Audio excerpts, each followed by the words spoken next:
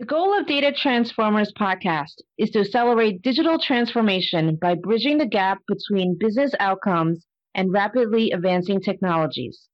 And we aim to bridge this gap by focusing on data. I am Peggy Tsai, top 50 women in tech influencer, co-author of the AI book, and data governance expert.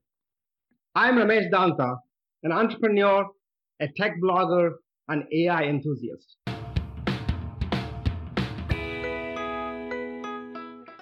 Hello, everyone. Welcome to the current episode of Data Transformers podcast. And today, Peggy and I are excited to introduce an industry thought leader, consultant, advisor, author, speaker, and instructor on data and analytics strategy. And I'm a big fan of Doug Laney. Doug is the Data and Analytics Innovation Fellow at West Monroe. He's the author of Infonomics. Doug, welcome to the podcast. Thanks, Ramesh. Hi, Peggy. Welcome, Doug. So, Doug, I thought we would start out first with talking about your best-selling book, Infonomics. I think you really coined this term, and in the industry, love to hear more about how you came about to writing and to actually thinking about the concepts for this book. Yeah, so I think the book was inside me for a while, and the backdrop on it was the concept of Infonomics actually starts with a pretty very sad chapter in U.S. and global history, and that's the 9/11 terror attacks. So I talk about that in the book, and how while I was an analyst with Gartner, the IT research and advisory firm, some clients started contacting us after 9/11 who had been in the Twin Towers, who had lost their data. Remember, this is 2001. It's before a lot of companies had cloud, had their data in the cloud or had offsite backups. So these companies actually lost their data, right? They didn't know who their customers were. They had lost their transaction data, their contracts, employee records, all of that. And so it became very much an existential event for the businesses. So naturally, who do you call when you suffer some kind of loss? Is you call your insurance company and submit a claim. Well, the insurance company said, well, sorry, we don't believe that data constitutes property. Therefore, we're not going to honor or recognize your payout on your claims for the value of the data you lost or the impact on the business. And that came as a great surprise. To me, I'd always thought about data as an asset, data as property, and I never really gave it much of a second thought. And then what the insurance companies did, the insurance standards body, about a month after 9/11, they updated the commercial general liability policy standard template, which is used by all insurance companies to explicitly exclude data from P&C policies, to add further insult to injury. And then the accounting profession followed suit a couple of years later and updated a key financial standard to prohibit the capitalization of data on balance sheets or the recognition of data. Wow. So even if you wanted to record the value of your company's data on your balance sheet, you now no longer can. So kind of all this got my attention and got me a little bit riled up. And I said, well, how are companies supposed to become more data-driven and data-centric and participate in the information age, right? And if data is not considered an asset or even considered a property. And so that took me down the path of thinking about, well, maybe we should just kind of forget about what the accountants and the insurance companies say about data's being value or property. And I think it's really just incumbent upon organizations to actually treat data as an asset, irrespective of its official designation, not as an asset, right? And so that kind of led me down the road of thinking about how to manage and monetize and measure data as an actual asset. So Doug, so that begs the question, in your book, there are 3 areas that you mentioned. By the way, I have the book right here. And I cherish your handwritten note to me as well. So I have it on the video as well. There it is. Thank you very much. So you talked about monetizing, managing, and measuring information. Right. In a conventional way, I would have thought people will look at, first, I need to measure the information. Mm-hmm. Then I need to manage my information. Then I will think about monetizing. It's a great point. It starts right off monetizing the information, managing and measuring. This is why you have book reviewers. So I had my whole, a lot of people at Gartner reviewing the book, and they said, you know what? The stories, it's always good to start with the end in mind. What do you want to achieve? And what companies want to achieve is to generate more value from their data, right? Or use data in innovative and high value ways. And so we decided to, I'd actually written the book in that order that you mentioned, but we revised it to put the monetization up front, to the inspirational stories about how organizations are using data, and then talk through that kind of process of thinking about how to generate new ideas and how to implement them. But yeah, you're right. I think conceptually it really starts with measuring data, because there's the old adage that you can't manage what you don't measure, right? And I think one of my hypothesis has been that companies don't really manage their data particularly well, certainly compared to the way they manage their other assets, like their financial assets or their physical assets or even their human capital, because it's just not something that's measured. And I think it follows that any asset that you're not managing well, or as well as you can, is one that you can't generate economic benefits from as well as you should be able to. So yeah, for a lot of companies, this is kind of a vicious cycle of not measuring, therefore not managing, therefore not monetizing their data as well as they could or should. And so yes, I think it should start with measuring, understanding the quality attributes of data, data's impact on business processes, even data's cost basis, its market value, its impact on revenue streams and expense savings. These are all things that companies should be measuring about their data. I was just on a call with an insurance company the last hour, and they are having trouble prioritizing. They have thousands of data sources that they deal with, and they're having difficulty prioritizing their master data management and data quality and data governance efforts, and their analytic efforts, because they just don't know the relative value of these data sources and where to focus. So yeah, so this is one way that I help organizations by helping them measure the various value attributes of their data to help make better decisions and prove the value of data as well. I was going to say it's very interesting, because since your book has been out, I'm wondering what you've seen in terms of organizations being able to monetize on their data programs. I mean, how far along, or how much more of a gap is there for organizations to really be mature in this space? Yeah, I think monetization has been the big impact, of the book and maybe others in the industry who are thinking about data not just as a byproduct, or as something that can be used to generate, pretty pie charts and dashing dashboards, right? But actually as a fuel for business performance. And so I'm not the only one, thinking about this, but a lot of organizations, yes, have set up data monetization programs. We've seen this in the automobile companies and in the insurance industry and in pharmaceuticals that I've worked with, where they've set up actual programs and leaders of data monetization efforts, whose job it is to find new and innovative ways to leverage data assets, not only the company's own data assets, but to look externally at third-party data that might be might prove valuable in certain ways. So yeah, there's definitely a concerted effort in many industries, government as well, to find more opportunities to leverage data. Yeah. And who are those people in an organization? Are they the chief data officer, or do they have a different role, title? Yeah, typically led by a chief data officer. Some larger companies have a head of data monetization or something like that, something of that order.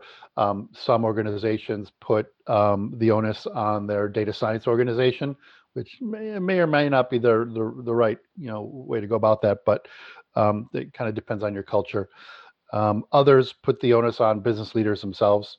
But yeah, I think it definitely should be part of the chief data officer's remit to not only figure out how to manage data better, but also how to monetize it or generate more value from it.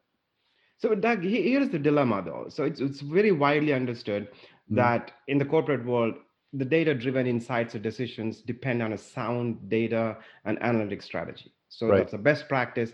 But in practical implementation, we still hear this other statistic that 70% of the data initiatives, data and analytics focused projects fail. Yeah. So this huge gap, it's not that this strategy is new that we need to have. It's been Right. there, this concept, but why is there such a gap?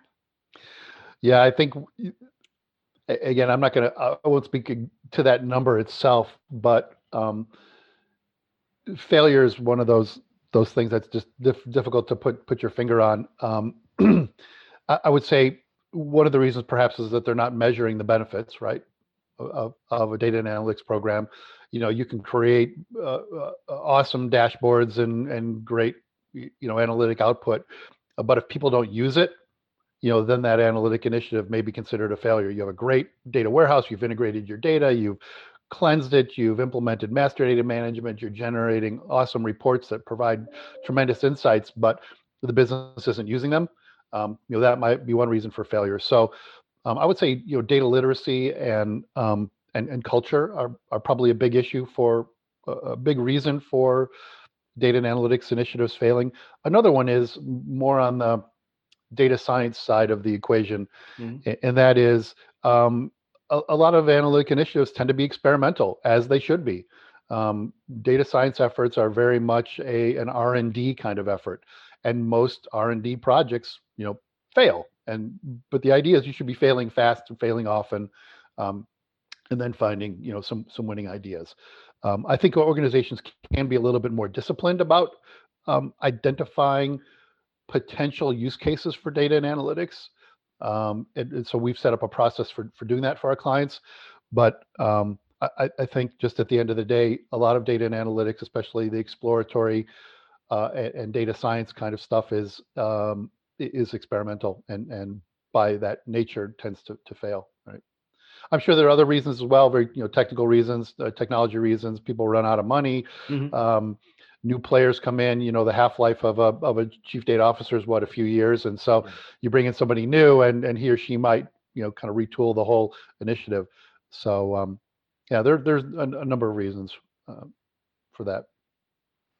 I love how you mentioned the data literacy, data culture. I mean, I think those are all important aspects, right, of how successful, organizations take data seriously. In Yeah. addition to your Infonomics book, I know another key term that you've coined, and I attribute to you as well in the data management field, is the three V's. So volume, velocity, and variety. Um, Again, that's commonly Yeah. associated with big data. But that was back in 2001. Do you think that in 2020, approaching 2021, those three V's still hold true today, or would you add anything new to that? Well, let's unpack that a little bit. Yeah. So back in the early 2000s, it was kind of in the everybody was thinking about the Y2K issues, right? Um, and people started talking about the challenges of managing data. It occurred to me that it wasn't just the size of data that was an issue for organizations. It was how fast data was coming at them. Um, Certainly as e-commerce started to take off, and web browsing and all that, there was a lot of data traveling a lot faster than it was before, and that became a challenge for organizations. But then they started incorporating a lot of different sources of data from inside the organization and outside the organization. So fitting them together and integrating them in a meaningful way became an issue as well. So that's the variety problem. But they're not only challenges; they're also opportunities for organizations. But today, I think we don't really talk about big data so much anymore, because kind of all data is big data, right? And so, but the challenges certainly persist. I think that it's been a lot easier for organizations to solve the volume and velocity problems by scaling infrastructure and dealing with it architecturally. The big problem continues to remain the variety problem, that there are so many different data sources. As I just mentioned with this insurance company, thousands of data sources. How do they manage all of that? How do they get a handle on it? How do they know who's using what and when, and the value that data provides? Or perhaps in some cases We've worked with companies where they've determined that certain data sets are underutilized to the point where they should probably just dispose of them and are saving millions of dollars a year in unnecessary costs. So, but there really are no great. Let's just say I think there's an opportunity in the vendor marketplace to deal with the variety challenge better than we have, right? So you think it's a technology can help solve? Yeah, I mean, right now you have to throw a bunch of data engineers, at a problem, and architects and data modelers to determine how to integrate a variety of data sources. I'd like to see the day, and I kind of just predicted this, that we're going to see self-organizing data. We're going to see the application of AI and machine learning in the data management world, where data becomes self-organizing based on its potential integration patterns and usage patterns. Right. On that front, Doug, another thing widely attributed to you, and I've learned a lot, is the types of analytics. Descriptive, diagnostic, predictive, and prescriptive. And now there is a newer, again, like we have 3 V's got expanded to 4 V's and 5 V's. And so this 4 analytics now expanded to contextual analytics and whatnot, right? So what are your thoughts on this 4? And by the way, so they're extreme, it's a fantastic framework to think about analytics, the progression of analytics. So what is the progression of analytics in the context of AI ML? Right. So like the 3 V's, others have added, tried to add other V's just to Veracity. be clever or make it their own or whatever. But what's interesting is when folks add other V's like, value or veracity is veracity. Yeah, right. So those are not measures of magnitude. So the 3 V's were meant to be measures of magnitude. And there's lots of other V's. And in fact, at Gartner, we came up with 12 V's, right? of viscosity and other data management challenges that relate to data. But really only those 3 V's of volume, velocity, and variety, deal with magnitude issues and therefore applied to big data. But you talk about on the analytics side, where we developed kind of this model of thinking about how organizations could move more toward higher value analytics. A lot of companies and people are comfortable, again, creating pie charts and bar charts and line charts and maybe doing basic regression analyses. But a lot of that is really just kind of descriptive, what we call descriptive analytics, which looks at what's happening in the business now or what happened in the past. And yes, that can be useful, and particularly it's useful for compliance reporting. But the real high value examples, and I've collected over 500 examples of how organizations are using data and analytics in innovative ways over the years. And actually, my next book I'm working on is going to be a compilation of about 100 or so of my favorite stories. And when I've done a meta analysis of these stories, certain patterns, kind of emerged, right? And what we found is that 95 or greater % of the high value use cases of data and analytics involve diagnostic, predictive, or prescriptive kinds of solutions, not hindsight-oriented analytics and simple pie charts, but diagnosing a problem, understanding fraud, or diagnosing equipment failure, or predicting equipment failure, right? Or prescribing how something should happen in the business in order to optimize things. So that's where the real value proposition is. It's just as you move up that continuum, the skills and the technologies themselves become more sophisticated, right? And arguably a little bit more black box, for business people to appreciate and understand. And so it becomes a little bit scary for some folks as you move into the realm of data science and advanced analytics and scenario planning and data mining and text mining and machine learning and all that. It's the value proposition is there. It's just it's often difficult to express and to achieve a level of comfort among business people. So again, that's where, like Peggy, you mentioned data literacy. Again, that's where data literacy comes in to help business people become more comfortable with these higher forms of analytics. So Doug, I know you do a lot of consulting with organizations today. Do you see like a gap between organizations that only want to focus on analytics without thinking about their data management program, or do you combine both as part of your holistic consulting data strategy for organizations? I like to look at it holistically. That doesn't mean that they shouldn't be managed separately, but when I've just developed a kind of an upgraded data and analytics maturity model. So there are a lot of data maturity models out there.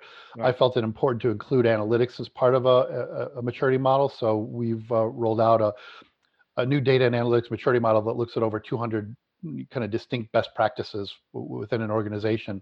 And so, yeah, from that perspective, we have combined it. So we look at how well organizations are actually deploying data as part of their overall data and analytics strategy. But when it comes to managing data and analytics, I think we can certainly do that separately. I've been an advocate, for a long time of separating the IT organization into separate I and T organizations, where we're managing data as a separate entity. And I think that at the end of the day, analytic initiatives can be managed separately from the data itself. But obviously they're tightly coupled. Thank you for listening to today's episode. If you liked what you heard today and would like to hear more, please subscribe to our podcast on your favorite player like iTunes and Spotify. And please do rate our podcast. Also, please go to our website, www.datatransformerspodcast.com, for more episodes, blogs, and information on our speakers. Thank you.